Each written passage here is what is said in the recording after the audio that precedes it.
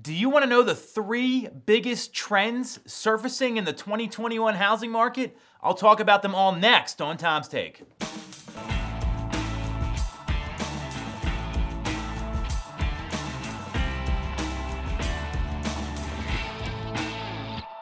definitely going to want to watch this one. So we are in the season of predictions and year in review, and we are doing the exact same thing here on Tom's Take. Specifically, I'm seeing 3 major trends that will emerge or already have started to emerge for the 2021 housing market. I'm going to explain them all to you and then what that means for buyers and sellers, because this is stuff that's going to affect all your real estate decisions over the next 12 months. We've heard these things from a lot of experts in the field, Realtor.com, coaches, Brian Buffini, Tom Ferry, Lawrence Yun from the National Association of Realtors. And what we're seeing is it's the same 3 trends that everyone's talking about. So the first one is millennials and Generation Z buyers. So in early 2020, a lot of millennials and Generation Z buyers were starting to enter the market. This year, coming up in 2021, 74% of millennials want to purchase a home. That's 54 million people. We're seeing Generation Z do the same thing. And what happened was, these folks weren't buying houses. They didn't get into those first-time buyer homes, and now they're flooding the market at very high levels. So it's creating a lot of demand, and it's one of the biggest drivers in the housing market.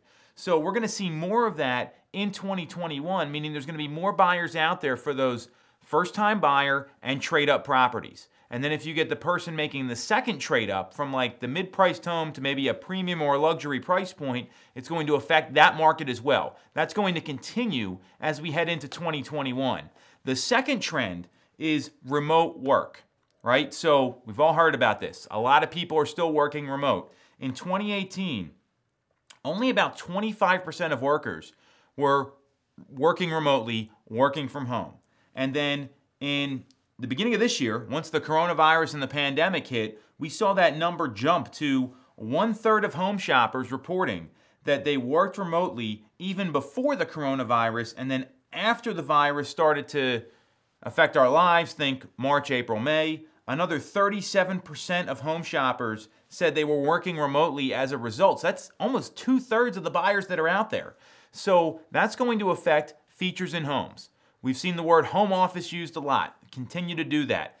Have flexible space. These are all important marketing messages that your agent should be thinking about if you're looking to put your home on the market. So we're going to see more people needing to work remotely. And the third trend kind of factors into this a little bit is the suburban migration. And we're seeing that right here in the greater Philadelphia area, where over the summer, a survey of home shoppers from Realtor.com showed that the majority of respondents didn't really change their willingness to commute, but those who did change, 3 out of 4 said they were willing to live further away from their office, and they're willing to eat crow on their commute because they're not going in as much. They're maybe going in 1-2 days a week instead of that 5-day-a-week grind, so you can get more bang for your buck in some of these suburban locations. You can get a bigger yard, more square footage, lower price.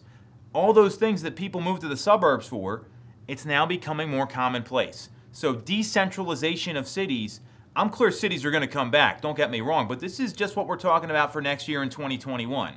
So we got these 3 trends. We got remote work, suburban migration, millennials and Gen Z. What does it mean? What's it mean for the market? So for buyers, we're still seeing low rates.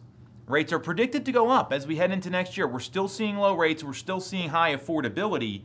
And we're going to see an increased number of existing sellers come back to the market in 2021. That's all documented from all the experts out there. I mentioned a few of them at the beginning of the show.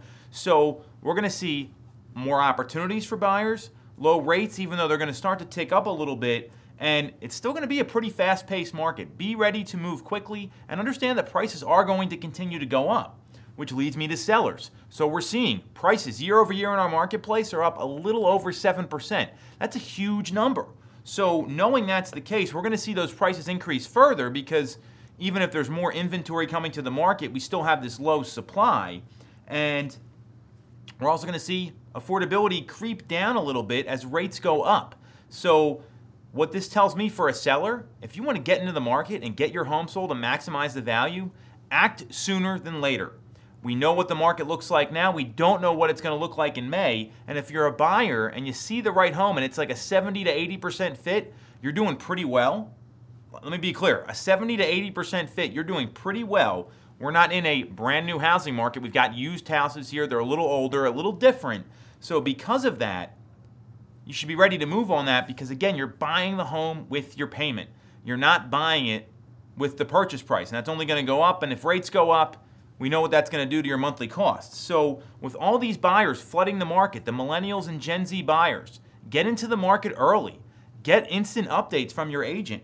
Knowing that remote work's going to be the case, maybe you're better positioned to find a home in a city market, in a market that's a little more urban, and with the suburban migration, know that there's going to be more competition for some of these homes, so you better be ready to act quickly and try to lock in a payment because as prices go up and rates go up, it's going to cost you more later.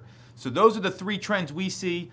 We're seeing this across the board from a lot of experts. You got questions, you want to know what that means for your particular situation, you know where to reach me, and we'll keep all the information coming.